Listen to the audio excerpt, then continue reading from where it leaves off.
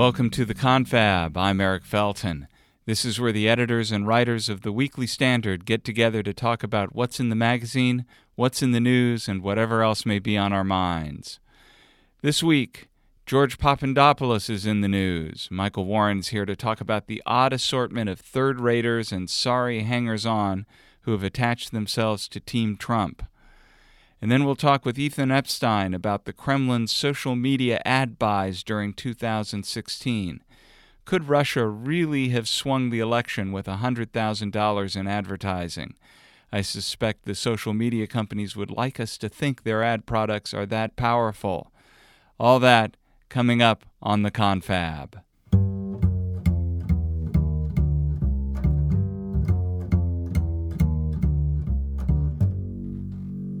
We welcome to the Confab Mr. Michael Warren, White House correspondent of the Weekly Standard. Michael, how are you? I'm great, Eric. Thanks for having me. Thanks for being here. The Confab studio is ready to roll. Here we go. So this week, the name that was on everyone's lips that was not on their lips before was George Papadopoulos. Yeah, it rolls right off the tongue, doesn't it? So he was described variously as a great guy, a coffee boy, a low-level advisor, or a low-level volunteer, right, or a foreign policy advisor to candidate Trump. Who is he? What is he? So I guess we should first point out for those who don't know, George Papadopoulos is the former foreign policy advisor of some sorts who pleaded guilty earlier last month, back in beginning of October, and that plea was released by the Mueller special counsel's office this past week. In other words, he's the guy who's really regretting having volunteered for the Trump campaign right about now. Exactly. He was at the time 29 years old. He billed himself. He was living in London. He billed himself as an energy consultant. Energy consultant. Exactly. I love the vagueness of consultant is vague enough, and then you add energy, and it really kind of gives some gravitas to the otherwise vague description. You know, there's a lot of big money involved whenever you're talking about energy. Oh, absolutely. And then the London thing is, I think, a nice touch as well. So George Papadopoulos was kind of kicking around, interested, you could tell from some of his graduate work, in politics, being somebody somewhere in politics. He volunteered very briefly for the Ben Carson campaign. We all remember the once and never again future President Ben Carson. And then in about March of 2016, he joined up with the Trump campaign, still living in London, but was advising somehow, was on an advisory committee for national security for the Trump campaign. Now, by the way, what the heck is the advisory committee on foreign policy or national security in the Trump campaign? Was there really a group of people who were getting together and hammering out policy for the would-be president? No. In short. Now, there barely is in the White House. Right. In a normal campaign, there is. I mean, this is sort of one of these hallmarks of a normal presidential campaign that Donald Trump and his campaign did not replicate. And supposedly this was, one of the many rules that the Trump campaign was breaking. They didn't have any sort of policy team or outfit to speak of. I talked to somebody who worked on another campaign, another Republican campaign earlier this week for this story, who pointed out that there were probably 3 actual policy papers, if you want to even call them that were released by the Trump campaign. And one of them was, cribbed from, I think it was a Jeb Bush VA, Veterans Affairs reform idea. It was a low energy policy paper. Exactly, to quote a phrase. And so, I mean, this is the kind of thing that if we can remember back in the before time, kind of in the midst of the Republican primary, Donald Trump was kind of getting hammered for not being serious enough on policy. And this National Security Policy Committee or Advisory Committee or whatever was kind of put together very loosely as a way to combat this. And in fact, later in March, so Papadopoulos joins the committee, joins the campaign in this volunteer capacity at the beginning of March. About mid-March or late March, the future president, I should say, the candidate Donald Trump meets with the Washington Post editorial board and is, I think, handed a list maybe just before he walks in or as he's speaking to them of his foreign policy advisory group, and he lists off George Papadopoulos among Great them. guy. Great guy is what he said. Now, on what planet do you bolster your foreign policy bona fides by trotting out George Papadopoulos? Well, on the planet where you are an outsider candidate who has no foreign policy, egghead group to point to. Papadopoulos, I can't speak to his intelligence or what he knows, but at 29 years old, and after he kicked around at the Hudson Institute, which is a small conservative think tank, although he was never on staff there. He was an intern and a kind of a research contractor, and doing some work in London. He didn't really have the credentials. In fact, one of the top credentials on his LinkedIn page was that he was the 2012 U.S. representative to the Geneva International Model United Nations. Model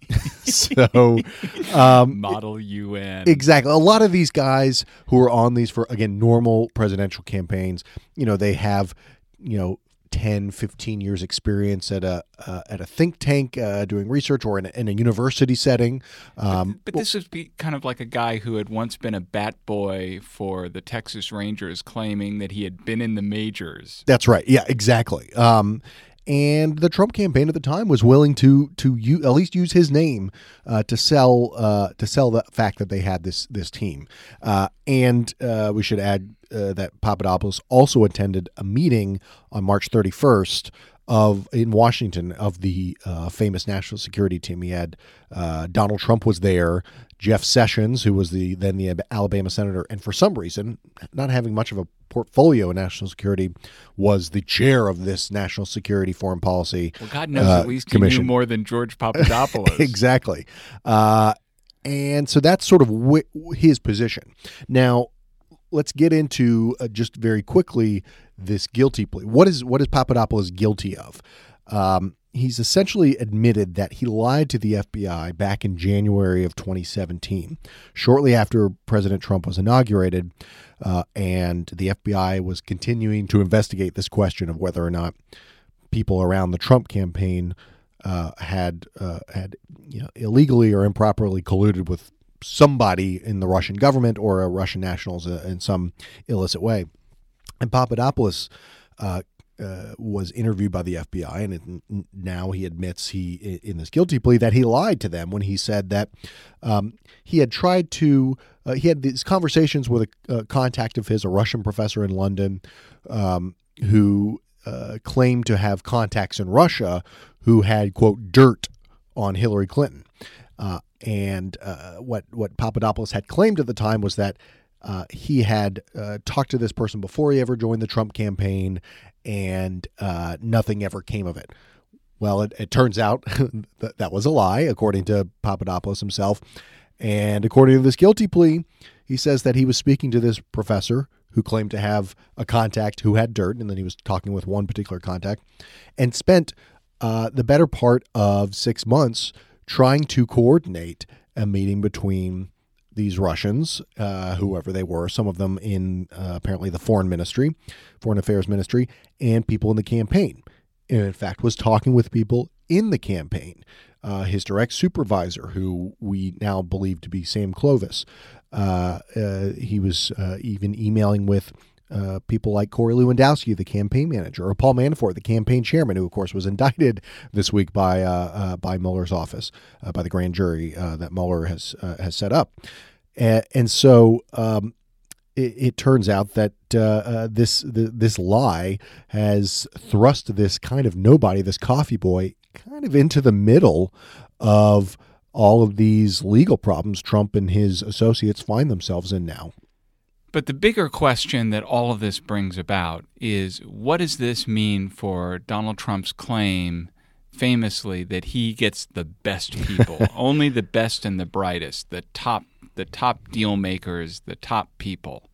This this will shock you, Eric, but it's not always true, actually, with Donald Trump. He doesn't always hire the best people. And I think this is actually a quality of Donald Trump, is that he seems to not simply attract, and his campaign seemed to not just attract climbers, people who were looking to make a buck, people who were sort of underqualified, but wanted to make themselves more important to the campaign. I talked to people who worked for other campaigns. He said these types of people just kind of crowd around campaigns. They're hangers on. They want to be involved. They know they got to get their foot in the door, and sometimes they come and they say, "Well, I've got this plan to really sell us," or this is how we can get votes in this particular state. The difference that I found is that in the other campaigns there are people, there's an infrastructure, there's a kind of group of people that protect the campaign and the candidate from people like this. Many of them are organization. Exactly, and it's an underappreciated concept in political campaigns. These are people, and this is an organization that, again, protects the candidate, not always from malicious hangers-on. So a lot of them are well-meaning, but they may not necessarily have the candidate's best interests in heart. They may be foolhardy. They may make bad decisions, and you've got somebody who is representing your campaign or even associated with your campaign doing foolish things. That's detrimental to the campaign. But there's no way that a presidential candidate can himself vet every player, every person working on the campaign. It would be impossible. So the challenge is, who's capable of putting together an organization that can do the vetting? Well, this is the job of the campaign manager, or the job of the campaign chairman, or the sort of official or unofficial committee of people who help run the campaign for the candidate. And that doesn't seem to be there for Trump. It wasn't there during the campaign. I would argue it's not even really there for the Trump presidency. We can go through a list of names. I mean, one of the names I mentioned was Sam Clovis, who was George Papadopoulos' direct supervisor, who himself doesn't really have the credentials. He was a radio talk show host in Iowa, who had kind of had, I think, one or two failed runs at statewide office as a Republican, and kind of grabbed on to the Trump campaign. And they made him a campaign co-chairman with really little experience, and he wasn't able to deliver Iowa for Donald Trump in the primary.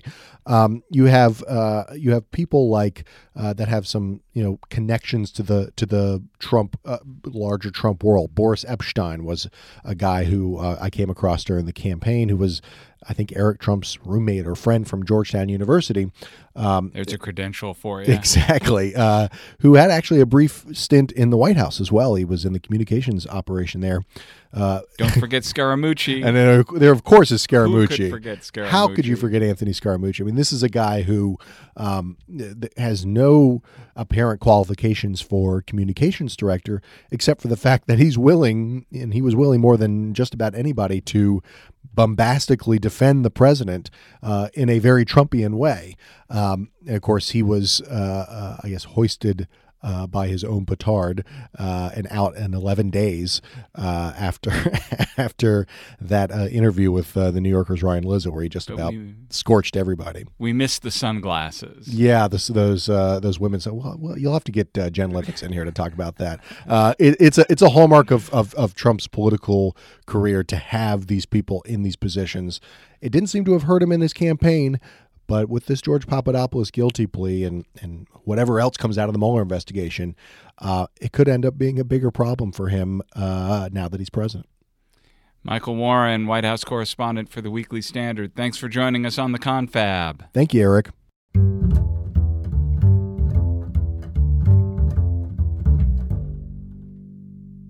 Now we welcome to the confab Mr. Ethan Epstein, associate editor of the Weekly Standard. Ethan, how are you doing? I'm good. How are you? Good. So this week there were big hearings on Capitol Hill where senators had they wanted the CEOs, but instead they got the legal counsel of various tech firms, social media firms up on Capitol Hill to find out about the nefarious Russian interference in the U.S. election and the role that social media and social media advertising played in that. Tell us a little bit about the hearings. Right. So, I mean, the social media companies came down and they were in kind of an interesting position, right? Because they sort of needed to pretend that they felt chagrined that ads on their sites had influenced the elections. But of course, they also have the business imperative of suggesting that their ads are important. So they kind of need. So if they can get the public to think that that social media ads can have such an effect that they sway an election, what can they do for, toothpaste and deodorant? Precisely, or indeed for future presidential campaigns. So what they did was sort of, this routine with more in sorrow than in anger. We are chagrined to report that our Facebook ads were so effective that they reached 126 million people, and they may have influenced the elections, and we feel just terrible about it. So that was sort of the party line, primarily from Facebook, but not exclusively. We've also heard from Twitter, YouTube, Google and YouTube as well. All heavily suggesting that the nefarious Russian plot to buy ads may have, in fact, swayed the election away from Hillary Clinton. So there are two questions to get to. We'll get to both of them. One is social media advertising really that effective? And two, do the number of clicks and hits in these particular campaigns represent the kind of response that is a meaningful one in terms of social media advertising? Right. Okay. So to take the first question, I wrote a piece about this in our current issue, and I spoke with some marketing gurus, some sort of marketing professor types that actually study it academically, and then also some practitioners who have managed campaigns. And it sounds like the social media advertising is not particularly effective. Now, of course, we have a partnership with Facebook at the Weekly Standard, so disregard everything I'm about to say if they're listening. So here's another example from the corporate world. Procter & Gamble, which is a massive advertising spender, did what sort of amounted to an experiment. They didn't intend it as an experiment. They just intended to cut advertising spending. But what they did in one single quarter was slash their digital ad spending, which was mostly social media spending, by about $140 million. And you know what happened that quarter? Sales actually rose by 2%. Heavily suggests it was all the gratitude from people not being exactly, overwhelmed with Colgate ads. Exactly, yeah. But to me, I mean, Procter & Gamble, they've been at this for 180 years. They know what they're doing, and that heavily suggests to me that they came to the conclusion, and the data seems to back up, that they were wasting a lot of money on social media advertising. Anybody who's been online, which is to say all of us, we get barraged with ads, and I've written about this in the past, that the ads, they come with the promise for advertisers that the practitioners know so much about each one of us, right, that things can be targeted very exactly and precisely to us. But in practice, and this isn't the social media thing so much as just regular web surfing, in practice, what I find is if I'm looking for khaki pants and I look at a particular khaki pant and then I decide, no, I don't want that, and I go on, I'm followed by ads for the very thing that I've rejected. They aren't anticipating what it is I'm going to want and putting it in front of me. They're going off the very lame proposition that the thing I've already rejected is what I'll buy if only it can follow me around You long will be enough. Made to buy those khaki pants, Eric. One way or another, those khaki pants are coming after you. No, I agree, and in fact, I'll do you one better. Did you ever notice that if you, in fact, buy the khaki pants, they're still going to advertise the khaki pants to you a week later? Like, I don't need 7 pairs of the khaki pants. Oh, we know you like khaki pants. Exactly. Can I interest you in 12 more pairs? No, it's obviously a big mess. And, I bet one thing that you learn to do when you get those khaki pant ads all the time is you learn to ignore them, which is another point that actually a campaign guy made to me, which is in a way that is not true of, for example, television ads. people have a sort of psychological mechanism for tuning out web ads, and that's even without the use of ad blockers and things. And he made another point, which is social media ads in particular are sandwiched between a lot of stupid stuff. Now, people that think a lot about advertising and buy advertisements know that advertising is more effective if it's next to a good product. That's why a quality product can attract a good advertiser. This guy put it to me that advertising is only as good as the product it's against. Now, if your social media political ad is against an incoherent screed about Donald Trump, or your inane complaint that a flight was 2 minutes late, then the ad itself isn't going to be as efficacious That's what Twitter either. was born exactly, for. Exactly. My yes. flight's late. Exactly, yeah. So, I mean, the whole structure of social media lends itself to ads that are not going to be very effective. I think we can agree that the ads are not as effective as they portray themselves to be. What about the question of the number of ad hits and impressions and views that happened in the Russia campaign? Even if we were to buy into the notion that we have debunked already, that social media advertising is particularly effective, if we bought into it, would this campaign have been big enough to be particularly effective? No, and here's where you want to do the sort of mock Dr. Evil thing and put your pinky up to your mouth. I mean, hold on to your hat. The Russians spent $100,000 on social media ads, which is not, I mean, it is a minuscule amount, particularly compared to all the other forms of advertising. But Hillary Clinton spent roughly $150 million on television ads alone. So we're talking about not even a drop in the bucket. One other thing I would point out, excuse me, is that even when ads are seen on Facebook, and this kind of gets back to our original point, but the click-through rates, which is to say the people that actually respond to them and then click on the link that they see, are absolutely abysmal on Facebook. And that's according to a pretty clever study that PC Mag did a couple of years ago. So what's the future of digital advertising in the political world then? Well, I have to wonder whether the Procter & Gamble example has people that work at Twitter and Facebook kind of worried, because it kind of knocks the legs out from under their value proposition. I mean, let's not forget these. Okay, we call them social media sites or social networking sites. What are they? They're advertising sites. I mean, that's how they make their money. They sell ads. If it turns out that those ads are not as efficacious as their pitch is, then they're in trouble. And I think it's only a matter of time before that trickles down to the political world, which is why, again, I wish journalists would take the claims that the social media guys were making in Congress with a grain of salt. I mean, they have a vested interest in portraying their ads as having swayed the election. And remember that the claims are all about the ability using big data to hone in on individual people that are the people you want to target with your advertisements and your message, thus being incredibly efficient.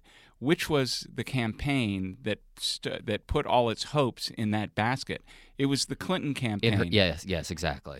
Time and again, if you read Shattered, the book about the Clinton campaign, and it's fascinating the extent to which they believed they had all of the data-driven information that would allow them to incredibly efficiently target every one of their voters, not spend a dime being in front of Trump voters, and motivate their people to the polls.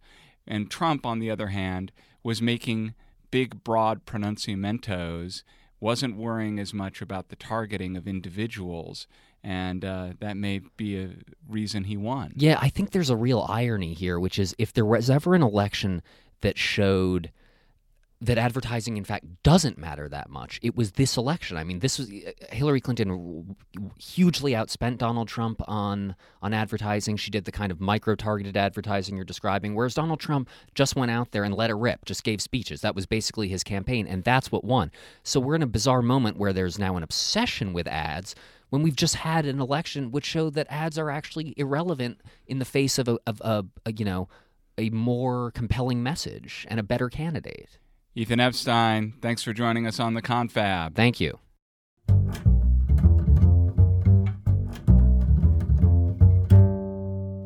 That's it for the Confab this week. Be sure to tune into the Confab and all our podcasts every week. Just go to iTunes or Google Play for a free subscription, or go to our website, weeklystandard.com. Thanks so much for listening. I'm Eric Felton. Catch you next time.